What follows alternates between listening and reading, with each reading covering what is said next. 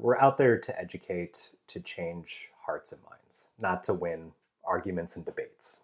To your point, a lot of what goes on behind the scenes at factory farms, a lot of the public doesn't know about. And if they did, they would be more open to looking at alternatives and to changing their eating habits. So it just really comes down to, educating folks in a non-judgmental manner. I truly believe that, I've never been won over by being yelled at, and I don't expect the same thing to happen for others. So that's one reason why, we do host like silent, peaceful protests. We provide information for the public to learn more. And yeah, at the same time, holding those decision makers accountable.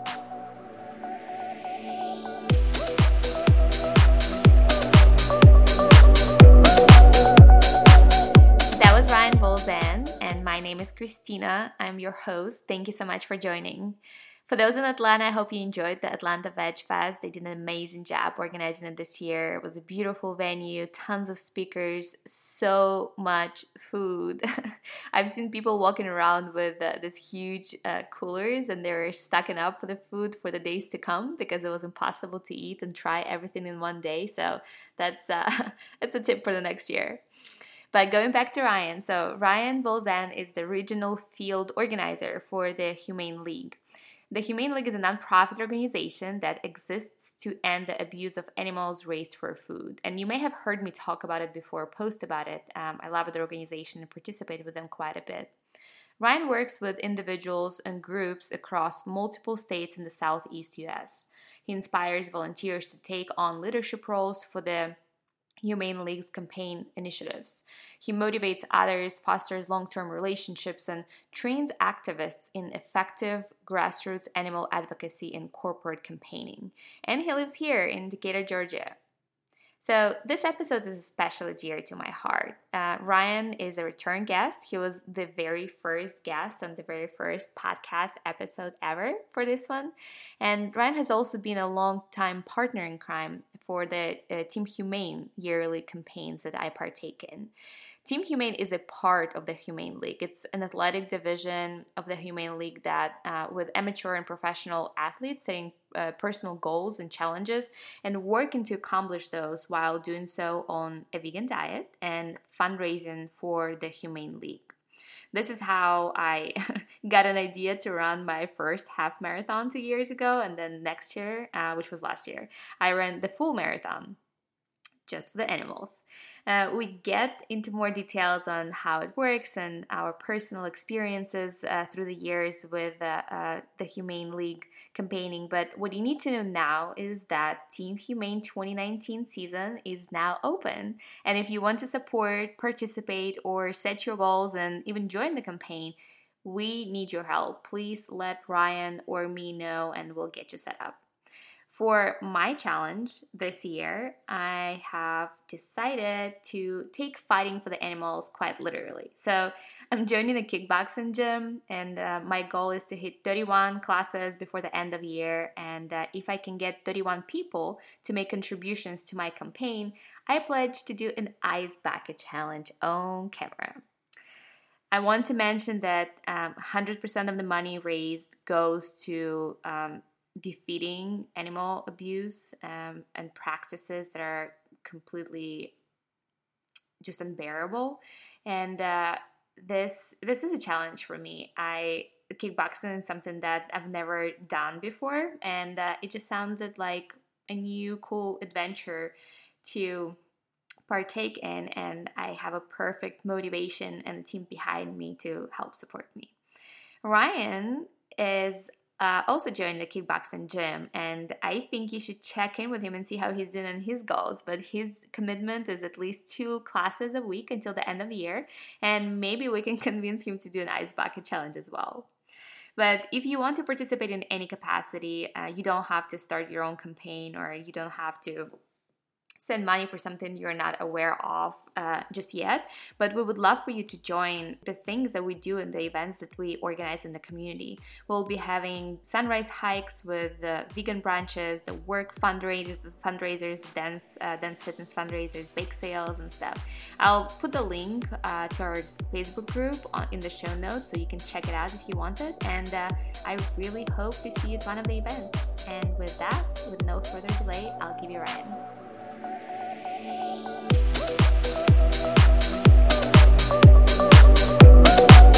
All right, welcome everyone. Welcome back on Follow Your Kind podcast. And today we have back our wonderful guest, Ryan Bulzan, right? Yes, I said it right. And he's senior field organizer in Humane League. And you may remember him. You were actually my very first guest on this podcast. So full circle, welcome back to the show. Happy to be back, Christina. Thank you. Thank you. And I also just learned that we are technically neighbors because your last name is Romanian, right? And I'm from Ukraine. And it totally makes sense, right? It's all coming full circle. So glad to have you on the show again. So just to give a little bit of context of where we are. We're sitting in Ryan's wonderful office. For some reason, I'm staring at a Christmas tree right now. It is not decorated right now, which is a good thing. But is that there for a reason? Yeah. So I found out when I moved to Georgia that not many homes in Georgia have basements, so I don't have a place to put it. So it's Christmas all year long in my office. I love it. It's holidays all the year long, right? Right. And then another thing that I just pointed out, we briefly talked about, is that Ryan has a few books on his desk, and one of them is Essentialism by Greg McKeown. And we were just raving about how wonderful the book is. And I know that you're yet to read it, right? Right. I'm excited to dive into it. Yes. And for me, it was definitely a strong beginning of the year. And it talks about priorities. And the main idea that I carried out for myself from that book is if you don't set if you don't set your priorities, somebody else will do it for you.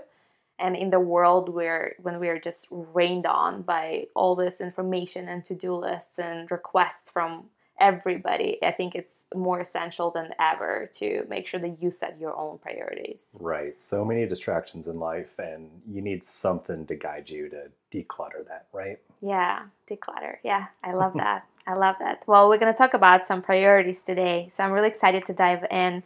And I know we talked about it a little bit at our last conversation, but maybe we can give our listeners a refresher. So tell us how let's get back to, first of all, Humane League. What is Humane League? Great question. So the Humane League is an international animal protection organization. Mm-hmm. We've recently rebranded. So we've got a new logo. We've got a new mission statement, which is we exist to end the abuse of animals raised for food. So what we do is still the same.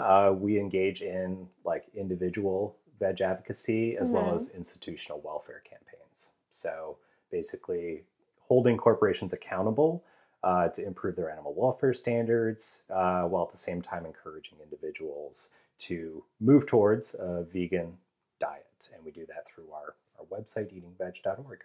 Right. And also to give listeners a little bit of a reference point, few weeks ago, we had on this podcast, our guest was Leah Garces, and she's the president of Mercy for Animals, which is another nonprofit that also focuses on animal welfare and kind of fighting for the rights of animals. So the hope is that there are a lot of different organizations that are doing this work today, which is amazing. But going back to the Humane League, tell us how you ended up in this role. Well, I've been at the Humane League for a couple years, and prior to that, so we're here in Atlanta, Georgia, but I come from Ohio. And so while I was living in Ohio, after I became vegan, I got involved in activism, actually through Mercy for Animals. Mm-hmm. So I was organizing events, doing leafleting, and I just wanted to do more.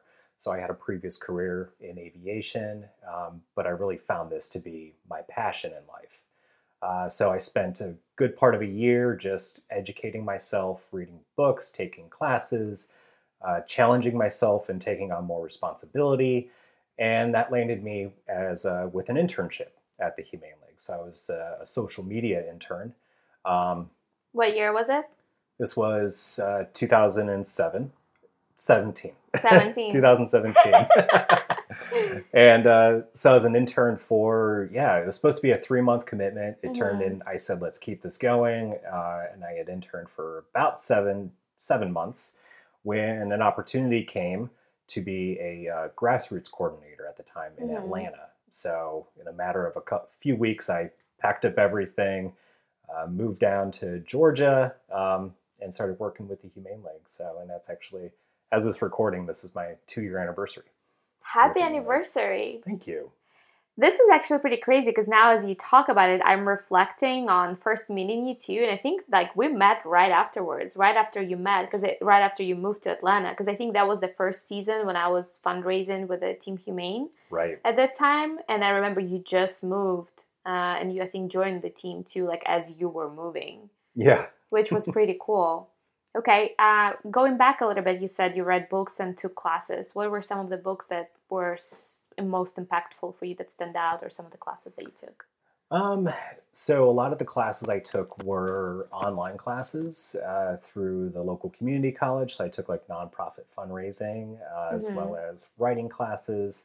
So things to get kind of in the mindset of working in the nonprofit world.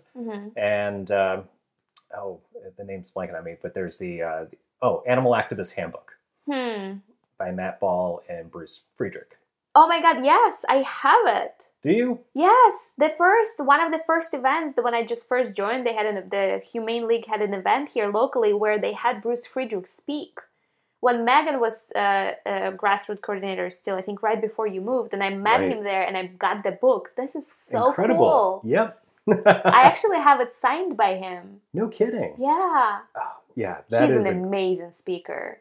He really is. He really is. His YouTube videos are phenomenal. Like I try to learn as much as I can from what he says. He loves to like educate and teach when he speaks. So yeah, I found him very, very helpful. Wealth of information. Absolutely. And for the listeners, so Bruce Friedrich, he's president, maybe co-founder. He's one of the leaders of the Good Food Institute right now. And I know he does a lot of advocacy. He does a lot of education and also a lot of research, empowering organizations at the moment right now on the alternative meat sources.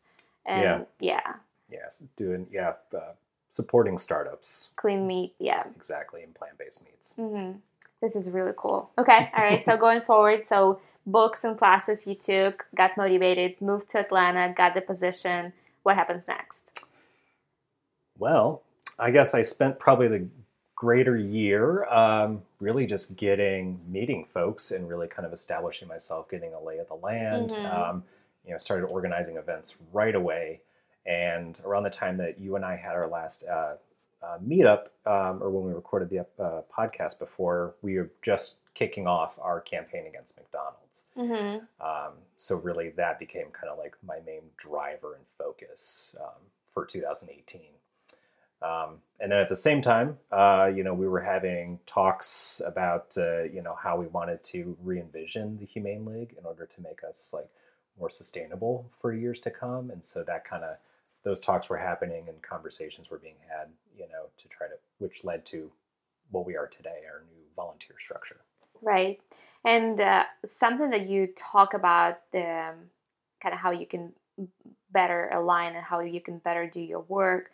It sounds like the thought process that's behind it, or the intention that's behind it, is very strategic and very purposeful, because I also know that Humane League is known for and very proud for being rated very highly as one of the best nonprofits, right? Talk about that a little bit more, because I know the Humane League has several certifications or awards for being the best at utilizing the resources that they have versus the impact they make. Right, right. Yeah. So what you're referring to, there's an organization called Animal Charity That's Evaluators. right. Mm-hmm. And every year they put out a report where they nominate animal rights organizations as a top charity.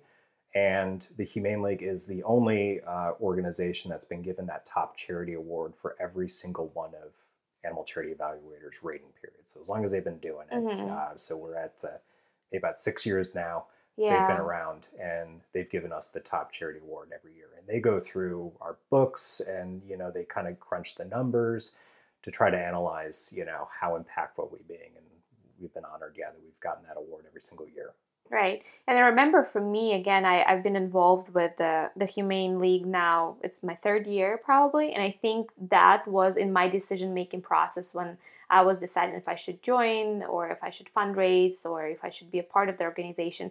That for me personally, it was one of the important factors that I've weighed as I was making that decision is, okay, how effectively is the money utilized, or how effectively is the organization at producing any kind of impact based on the resources that are going into that. So it's not to be taken lightly, and I think it speaks volume to the kind of work that you do, and I'm sure it also puts a little bit of good pressure on you as an organization, and you personally as one of the key players and key employees of the organization to do amazing work and deliver. Yeah, yeah, and thank you. Yeah, it means that we really, because we value every dollar that we get donated, and so we need to be very efficient with how we spend those donations, as well as we need to be nimble, so be ready for change, Right. because change is always going to happen. Especially today, man, change is happening every day.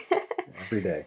So talk more about overall work that Humane League does. I know there are several different kind of areas. I know you work with organizations, but at the same time, you also do a lot of advocacy on the individual level.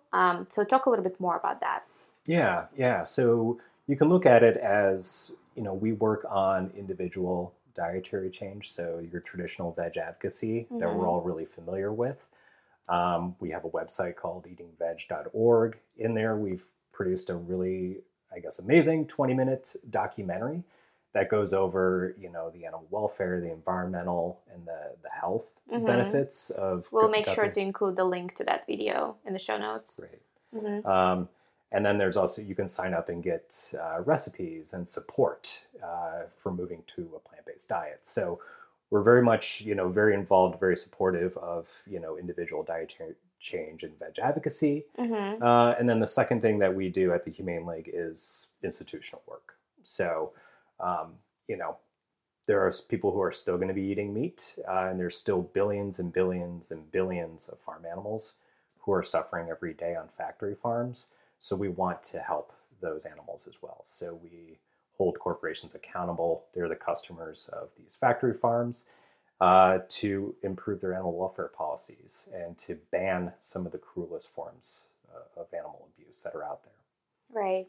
And it makes so much sense because I feel like you're tackling both of the sides of the street. You're looking at the supply and how the organizations, how big corporations are doing their businesses and setting in stone standards, guidelines, or maybe laws or policies that can help facilitate kind of better treatment of animals, at least for now. But then at the same time you're also working on the demand aspect and the customer side of it, motivating them to put their dollars where the values are and either abstain for the products that are not desirable or hurt animals, or demand products that are more ethically aligned with what it is what we want to do, or maybe don't include any animal products at all. So I think it's such a wise and comprehensive approach. Right. Yeah, you not only have to, we want to not only decrease the number of animals that are bred and slaughtered every year on factory farms, but then also for the foreseeable future until we know, like, how long is that going to continue for? We owe it to ourselves. It's our moral imperative to be trying to address some of the cruelest forms of abuse that they're enduring every single day. Right. So what does it look like on day-to-day basis in terms of the work that you and other people who work or volunteer at Humane League do? it sounds like on the individual level, you create resources for individuals. Okay, if they're maybe comprehend, or maybe they're considering to make a change, they can look at the resources available, and then if they're like, okay, I'm ready, they have the recipes and like some kind of free starter kit that they can access to know what it is they're supposed to do now if they're no longer eating meat, right? Right. Okay. Right. Yeah, I can go a little bit into like what maybe I do Yeah. as a senior field organizer, because my role has updated quite a bit since you and I were last speaking. So as a senior field organizer, what my role is now is I oversee volunteer training over the Southeast U.S. So from Louisiana all the way down to Florida into Puerto Rico. So my day-to-day work involves, creating courses and training for our volunteers so that they themselves can be leaders in their own community. And that can look like doing welfare campaigns. It could be fundraising. It could be veg advocacy, all of the above, community building. So our volunteers are embracing kind of all of those areas and trying to do all of that together. That's incredible. Where do you find the volunteers? Is it mostly on campuses or? Campuses are great. Yeah, we actually launched what's called the Student Alliance for Animals. And so it's a student animal rights club membership program at the Humane League. So they receive like one-on-one support to help make their student clubs sustainable for years to come. And they also engage in some THL campaign work as well. But yeah, we basically, offer up our services to try to support them and make sure that they can be sustainable for years to come. So that's a great way we get volunteers. Another way is, through social media and word of mouth to try to get people in. So, I think we even post on like job websites too. We have now what's called a volunteer captain position that just started this year, and it involves like a formal interview process. There's a 6-month commitment. They do one-on-one weekly check-ins with myself, or if it's in a different region with my respective colleagues, and we basically work together to try to achieve that mission and to build a community wherever they live. What a cool job. I'm curious, what kind of is there like a certain kind of a person that you see mostly in these roles? Or like are they like freshly made or proclaimed vegans who are like just so passionate? Or I don't know, like I'm just curious about what kind of people apply for roles like that. It really, we've had a very diverse array of people applying to be and our captains right now. So that's amazing. Different ages, everything. So different levels of vegan experiences or knowledge of that area.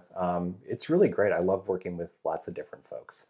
Yeah, what a wonderful platform to have is to coach other individuals who are just as excited and passionate about the work that you do. I'm sure you get the fire reignited within you as well when you do that.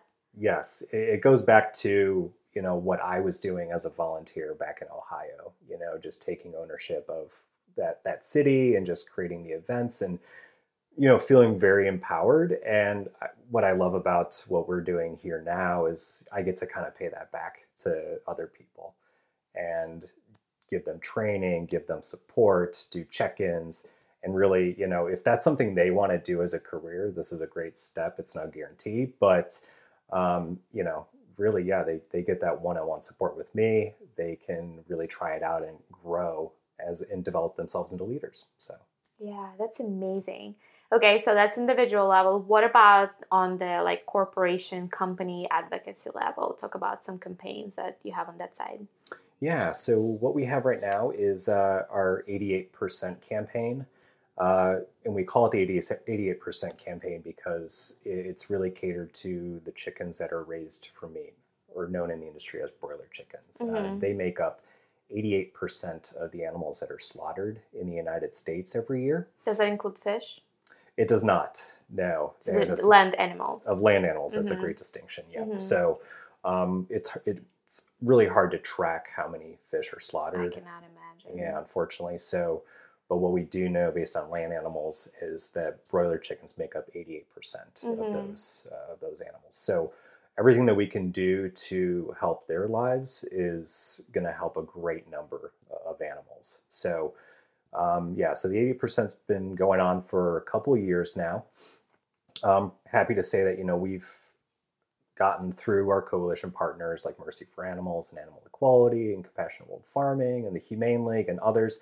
We've gotten 150 plus companies to commit to better animal welfare policies for broiler chickens. And that's in US?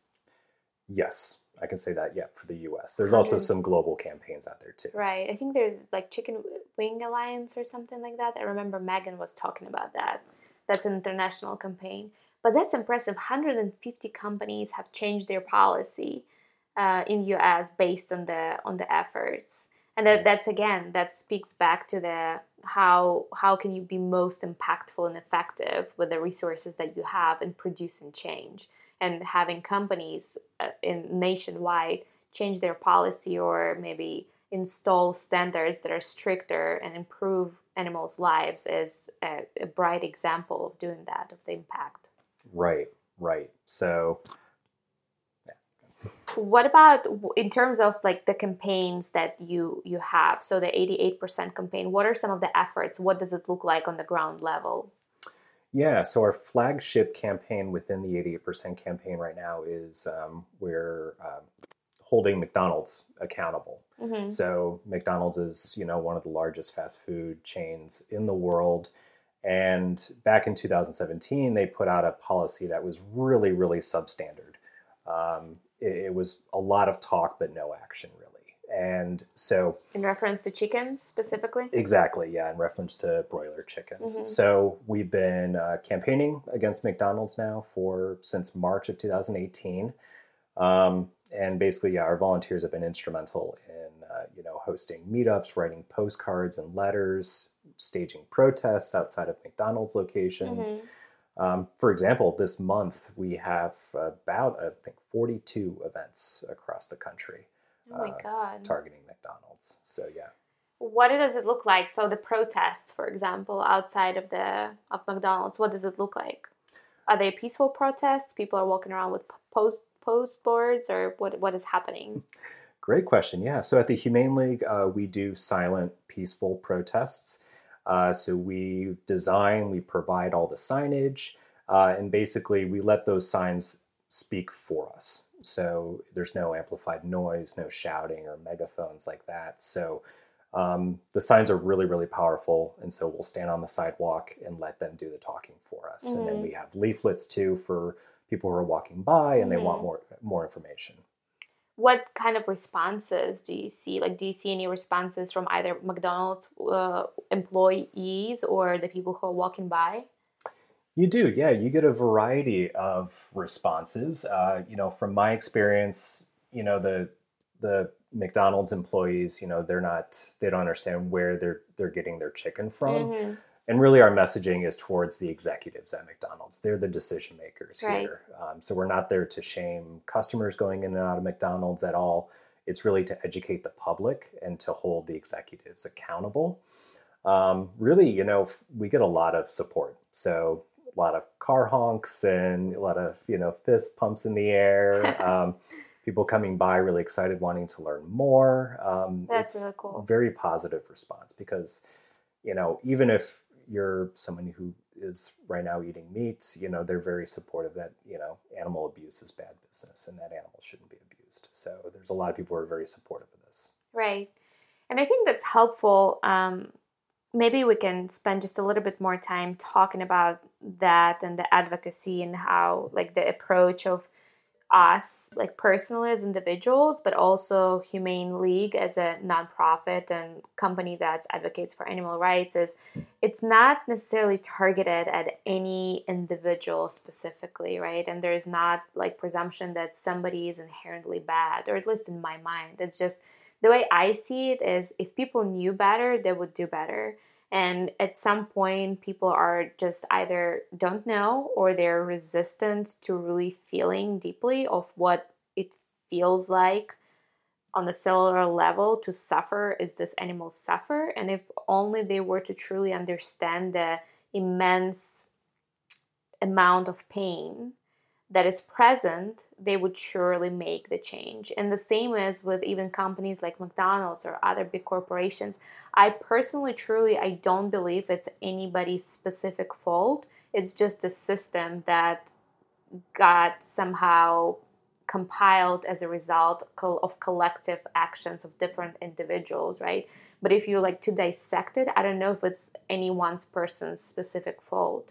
So in my mind, it helps me when I speak about, or the way that I advocate. It's not about like shaming or blaming somebody. It's not about like telling people that they're inherently evil. It's just sharing the knowledge that's there and inviting them on our side to help make this situation better.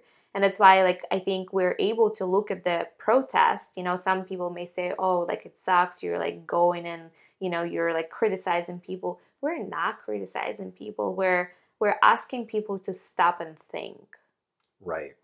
Yeah. What are your thoughts on that? I completely agree with you. Yeah, we're out there to educate, to change hearts and minds, not to win arguments and debates, right? I love that. So yeah, it really starts by changing hearts and minds. And to your point, a lot of what goes on behind the scenes at factory farms, a lot of the public doesn't know about. And if they did, they would be more open to looking at alternatives and to changing their eating habits. So it just really comes down to, educating folks in a non-judgmental manner. I truly believe that, I've never been won over by being yelled at, and I don't expect the same thing to happen for others. Mm-hmm. So that's one reason why, we do host like silent, peaceful protests. We provide information for the public to learn more. And yeah, at the same time, holding those decision makers accountable. So right. No, that's a really good point. And I'm also thinking back to my conversation with Leah now too, and kind of her journey in the book that she wrote, Grilled, about the chicken industry, and her journey about getting to know the farmers too. Yeah. So it's like, if you think about from the very high perspective without like really knowing anything, you're like, well, okay, who's to blame? Well, the consumer is to blame because they're buying all this chicken. Well, maybe they don't know any better, or maybe they don't have a lot of money, nor do they have enough resources or education or motivation to do better with their choices. Okay, maybe we can educate them. Okay, well, who else then is to blame? Well, all of these farmers who are raising the chickens. But if we really look down under the hood and we see those farmers are trapped too, between all of their credits and the debt they have, right, and the obligation they have to their community, to their whoever lended them the money, to their family. They're under so much pressure. Like, it would be so just mean and unempathetic to assume that they could just step out and do whatever is best. I mean, the situation is very, very complex. And I feel like all the parties that are involved in this like system that appears to be evil overall, all of them have a story. So maybe at the end of the day, it's okay, how we can put all of those stories aside and how we can come together and in a non-judgmental manner, figure out how we can solve the issue as a team instead of trying to sit in our respective corner and point finger across the room. Right. Yeah. It might be cathartic to do that, to point your finger and to say shame on you. It can be cathartic, but is it productive? And to my point, I don't think it is. So it's really, really crucial that if you want to be effective advocates, that you are listening with an open mind and you're being non-judgmental, you're asking questions, avoiding monologues, just having like a very open conversation with people. I love that. Talk more about effective advocacy in your experience from either individual or corporate level, and some of the maybe wins that you saw as a result of some of the efforts. Ooh, that's a good question. Yeah, I mean, I've had a few successes over the years. I don't know, one really fun one I can think of was when I was out in Columbus, Ohio, and I was out leafleting. I had a table set up at a festival that happens every year that's really popular, and so what we would do is hand leaflets out and show 4 minutes of undercover factory footage, and then we would pay people $1 to watch it. So they were called pay-per-views. And I love it. It was a 3-day long festival. I mean, there must have been hundreds of folks that came through my table and watched it. And so the next year that came around, we were sending out a message to our local supporters who had signed up in the area to see if they wanted to help volunteer. And we got this wonderful response back from someone who, unfortunately, I don't remember, but their reply back was, well, they had moved, so they weren't going to be able to volunteer, but because of what they saw and because of the leaflet, they were now vegan. That's amazing. And doing the same thing in their new state. So that's the one that always sticks on my mind and makes me smile to think about. I love that. What about some of the examples on the corporate level? What do you think it is that is one of the most convincing actions that you can take? Yeah, so with a corporate world, so at the Humane League, we have a separate department called Corporate Relations. And it's their responsibility to have a lot of back-end dialogue with these companies. So when I mentioned earlier that we've had 150 plus commitments from companies, a lot of that can be attributed to our corporate relations team. So they're the ones that kind of are the experts in how that dialogue goes. But essentially, it's basically telling them, these corporations, that society is becoming more socially aware. It's 2019. So there's a lot of corporate social responsibility. It's a big thing now with corporations. And so it's their responsibility. It's better for them to have higher animal welfare policies. If that for no other reason than the animals, then for that. So right. From my understanding with their dialogue, it goes along with something like that. And then those who, don't think that customers care about how animals are treated, that's when it becomes well, let us show you. Yeah. That's when it becomes my jurisdiction. That's when we get our volunteers involved, but really it's because we've also grown such a grassroots army of activists over the years that we can point to previous campaigns and show these corporations what it's like to have one waged against them, and that can change their minds too. Yeah. That's really cool. Okay, so I want to talk about the Impact Squad. Before we dive into that, is there anything else you want to say on the 88% campaign or any other focuses that you have at the moment? No. I just, I want to say if anyone wants to get involved, that, we can link this, but our Humane League website shows all of the events that we have going on. So all the ones that are in Atlanta or in other cities around the country, they're going to be on there. And then we also have them also on our Facebook page. So I encourage anyone who's curious about, what we do and how we do it to check us out. Absolutely. Okay, yeah, we'll make sure to include that link as well. All right, so on to the Impact Squad. Yay! So what's the Impact Squad? Impact Squad is, formerly known as Team Humane League, but it's our peer-to-peer fundraising. So individuals such as you and I, we form a team in our city. We get others together to come join us. We set personal goals, whether they're athletic or whether non-athletic, and we crush it, and we raise money in the process. So yeah, it's really fun. So for those of you who don't know, this is how I got involved in Humane League first. I think, and now now that I think about it backwards, right, all the points connect looking backward, but it of course it all perfectly makes sense. But at the beginning, I remember I was like, wow, this is all just working out just so wonderfully. It must be whatever, some miraculous thing. But I remember I was pretty new to Atlanta still. I think I maybe been here less than a year, and I wanted to get involved more involved with community and animal advocacy. And then I had this idea, maybe doing some kind of a race, but I wanted the money from the race go to a good cause. So I was like, well, I love animals and vegan, so maybe there's something that could go into that. And I don't remember who I asked or where I posted something, but I remember somebody referred me to Lawson, and then to Froggy, and then he put I don't remember how we connected, but he basically told me about Team Humane, and that's how I started learning about it. And yeah, and then I not knowing, they just told me, you just commit to a race, and then we give you an account and you raise money. And I was like, okay, that sounds great. Let's do this. I had no idea what I was doing, but then I met all of these cool people here in the community in Atlanta. everybody who is so motivated. And by the way, like if you're not from Atlanta, we have an amazing vegan community in this city. And if you are from Atlanta and you're still not a part of it, call me up or something. You need to get plugged in. But it's just really, really cool. We really have a lot of a really diverse individuals who are interested and passionate about all different kinds of things, but are united by this common thread of this love for the animals and just care. And yeah, it was so cool to join. And I know we were just talking before we started recording, but now thinking back on it, if it wasn't for Humane League, the first year I committed to running half marathon, and if it was not for Team Humane, I would not run half marathon. I remember the people I was fundraising with: Trish, Karis, Lawson, Froggy, David. If it wouldn't be for them, like I was so scared to run that half marathon, I would not run it. And then the second year I signed up again and I did a full marathon. And again, like the only reason, I swear, the only thing that kept me going was like those animals. If it wouldn't be for them, I would not be running.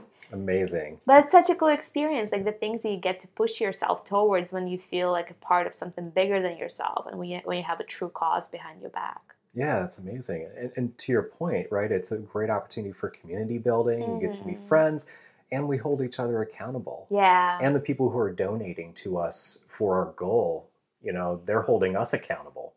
You know, when I moved to Atlanta, it was right during Team Humane League season. Right. And so that's how we met. Yeah, that's how we met. And I committed to do an 8-mile race, not having done more than 4 miles in my life.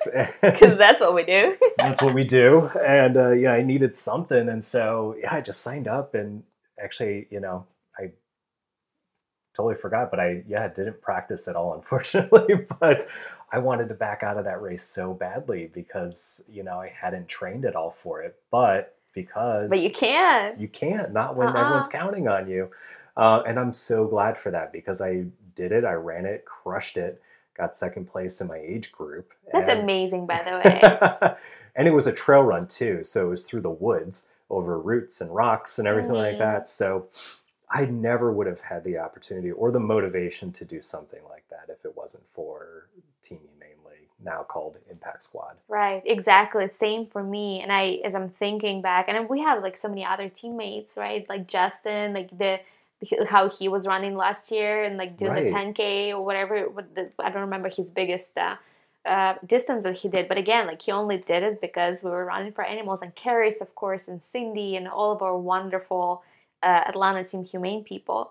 But also like reflecting something really cool that just warms my heart that I did. So last year, as I was fundraising, the marathon was my big goal, and I got as a present for the first $100 that I raised, I got the Team Humane shirt. And I had everybody, all of you guys, all of my teammates from Team Humane, but also all of the people who donated to my campaign. I have them all sign the back of my shirt. Such a great idea. And such a great idea. I know, and I still have it, and it's amazing. And I was running and I had this shirt on as I was running the marathon, and it was really cold. I ran it wasn't really. Really cold. It was in South Carolina, so it was cold by my standards, but it wasn't really, really cold. But it was in Kiowa Island, and so when I started running the marathon, I had the shirt on, but it was under like the hoodie. So at some point, I don't know, like maybe mile 6, it was hot enough, so I took my hoodie on, and I swear, when I took my hoodie on and like my shirt with all of yours names and wishes was exposed, I felt like I put the cave on, like a Superman cave. And that thing fired me through the whole 20 plus miles. And I remember like every time as I would think about like slowing down or like giving up or how hard it was or how tired I was like, I have all of this amazing energy and all of these wishes and all of these names on the back of my shirt. There's no way I'm slowing down. There's absolutely no way I'm slowing down. And it was like one of the most profound experiences, especially as it relates to running for me. So it's really, really cool. And it's really cool to be a part of that. That's really inspirational. Yeah. You've had a lot of people to support you and back you up. Yeah, I'm very lucky and very grateful. And I was able, like our team did really good with fundraising. I think I raised over $2,300 or $2,500 or something. It was amazing. Like the amount of love I received, I think just gave me personally so much hope, like in our humanity in general, like the outpour of love and support that there is. It's incredible. It's incredible. Like it still brings tears to my eyes. It's really cool. Okay, so the big announcement is for this year that we are now recruiting. You are now recruiting. Well, we are recruiting. Everyone's recruiting. Everybody's recruiting. Okay, so give us the details. If people are curious to learn more, they want to participate, where can they sign up, and what kind of the expectation or requirements are? Great question. Yes. So on our Humane League website, thehumaneleague.org/fundraise, from there you can learn more in depth about the Impact Squad and how it affects, how we're raising for the animals. And then there's a link there to join, and then it'll lead you to a page where you'll see Team Atlanta. So everyone in Atlanta needs to sign up. They need to join Team Atlanta. And together we're going to figure out a goal that we want to achieve. Everyone individually determines like what dollar amount they want to raise, and then they also come up with like a personal goal that they want to do. For you, it was the half or the full marathon. For me, it was that 8-mile trail run. Right. So we'll figure out what we want to do this year, but everyone can choose their own personal goal. Yeah. And it also doesn't have to be athletic based either. So we've had a lot of really creative ideas over the last year of people doing non-athletic goals, such as learning to play the banjo, or, if I raise this much money, I'll do these many karaoke songs. Oh, I love it. Yeah, that was a really good one. Another was picking up trash along the beach or a creek or along the side of a road. Someone else is doing writing poetry. This is really cool, for example. So I think this is a great opportunity to get involved, join a community here in Atlanta, meet some new people, do something that you otherwise normally wouldn't have done before, learn something new about yourself, really take it to where you want to go. And we're always here to brainstorm. So if you have a partial idea, we'll help you try to come up with something solid. Yeah, no, that's really, really cool. And I really appreciate too that component, like, of keeping yourself accountable to others, but then it's not like from the perspective of, well, other people are just trying to, oh, you didn't do that. No, it's like vice versa. It's so supportive. Like I cannot tell you how supportive other people are. And it's also so much fun because there's also a lot of team events that we did before and like the years before. I know I've done the fundraising dance class before, and I met so many new cool people. Tracy Miller, shout out to you. And many others. And then we also did the bake sales. Like we had all kinds of stuff. The sunrise hikes to Stone Mountain, of course. Those epic hikes. Yeah, that one picture is so stoic. And yeah, it's going to live on. And I think we're going to do many more of those sunrise hikes up Stone Mountain. Yes, we started a tradition. Yeah, we did. That became like a regular thing for a while. What else did we do? We did a really cool thing. We did like a spaghetti western event last year. Oh, with that epic film that we were talking about for months afterwards. A terrible film with, spaghetti and vegan meatballs. Yes. It was awesome. So, it doesn't have to be athletic, but it's, just getting people together, just doing cool things, and then, inspiring us to do more. Yeah, and standing up for what you believe. It's so important. All to help the animals. Yeah. Okay. I have a few final questions that I want to ask, but before that, what are some of the things that inspire you the most today, or you're excited about the most about your work with Humane League?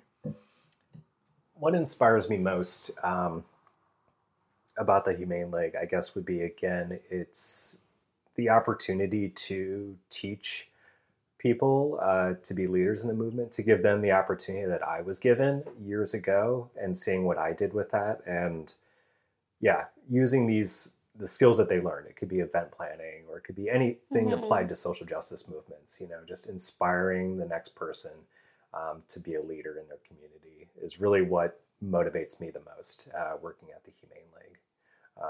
As far as the world goes, I'm constantly inspired with the progress that's being made.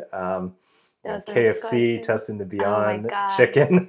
Talk about that, because you were there in person. Yes. Okay, so talk about that. What happened, and what was it like to be there in person? Because it's like making history, #big time. It was ridiculous. It was absolutely ridiculous. Me and Justin, my friend, went there right when KFC opened, which was like 10:30 in the morning, and they had managed to make 2 drive-through lines at that one KFC, and it was wrapped around the building and had gone like half a mile down the road. So what was happening? Why? Because people were so excited that they were testing the Beyond Chicken at this one KFC for this one day.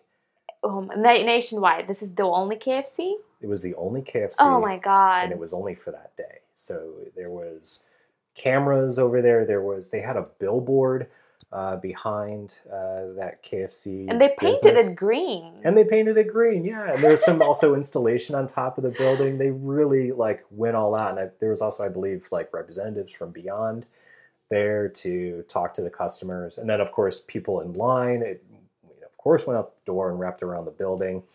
It just was mayhem. And it took like over an hour. How exciting is that?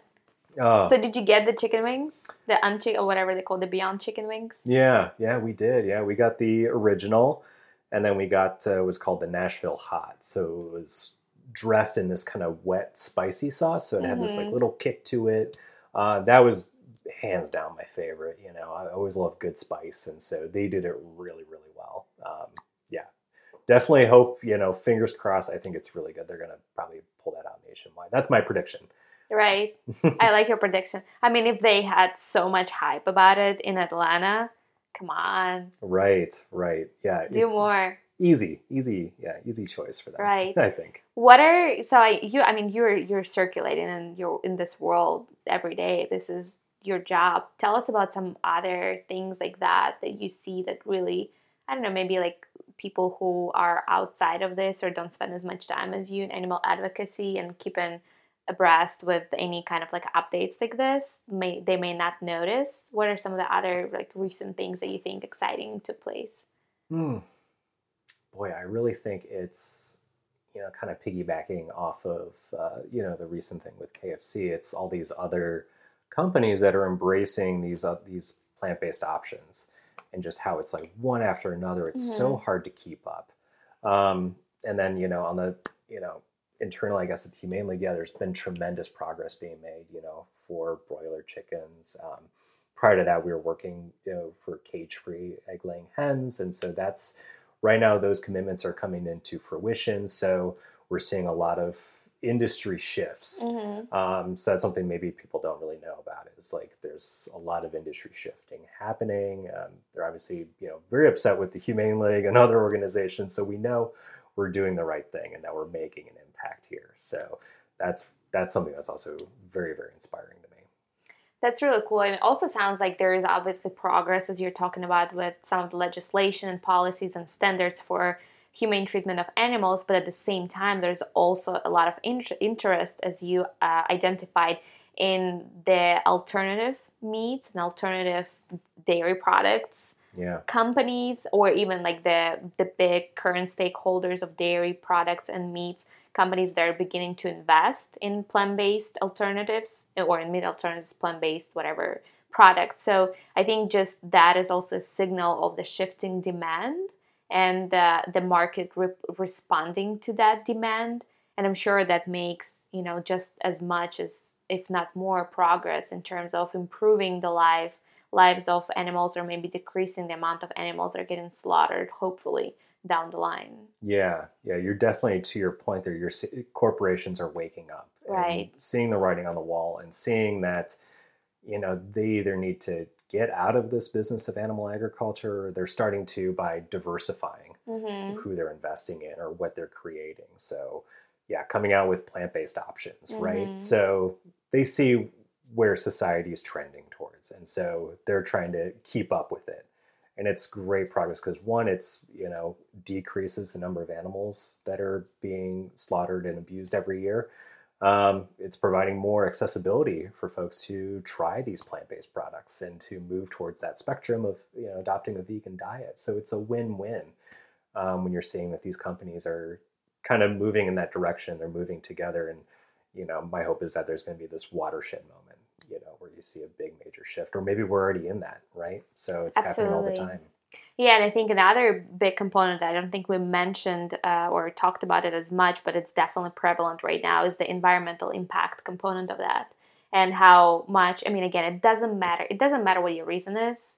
You know, vegan is and plant-based is an answer to it all. If it's animal advocacy, if it's ethical, right? If it's your health and wellness, or if it's environmental, or if it's anything else, but it's all, it encompasses all of those reasons. And the fact that we do have, thank God, finally at least a little bit more attention on the environmental and climate change, and with Greta Thunberg and all of the, you know, big corporations again trying to do more about recycling and world without waste, and, you know, waste task forces established in many corporations that can also be used as a point to advocate for plant-based foods. And that's what I'm seeing a lot in my world, in my professional world, when working with large corporations and large organizations, is if you can get them with ethics, if you can get them with health, you're going to get them with environment. Yeah, that's increasingly becoming really popular. To your point, Greta Thunberg has done an amazing job of being an advocate for veganism, while also fighting for climate change. So yeah, can't say enough love her. So she's done so much, you know, for the movement. Yeah, like you said, there's to me, I don't mind. I don't care what reason you are to go vegan. Right. So if you're vegan for the animals. So I know we talked about in my last podcast, like I originally went vegetarian as like a culinary curiosity. I know, I still can't believe it. And then it wasn't until I went to a sanctuary that it like, okay, I got it later. And I became like, you know, my motivation was, you know, for animal welfare reasons, but that wasn't how I started. It didn't matter. So embrace all reasons to go vegetarian and then vegan. Exactly. And for me, the same. I went vegetarian first for health reasons, and then even vegan. But then as I started learning more about both the animal, how the animals are treated, and then the environmental component of that, and just like the whole food politics of it, is just like, there are things that you cannot unlearn. Yeah. But then once you're on board for all the reasons, it just makes it so easy. Like there's not, like, I don't crave meat. Like I don't want to have cheat days. And it's just like, it doesn't have like to be like that for everybody, but it's just me personally, because it's like so deeply ingrained in my brain, and it's just completely against my values. So it's like, why bother? Right. Yeah. I think definitely being vegan for animal welfare reasons is probably one of the stronger arguments to keep people vegan longer, as you know, so they don't go back to eating meat. But yeah.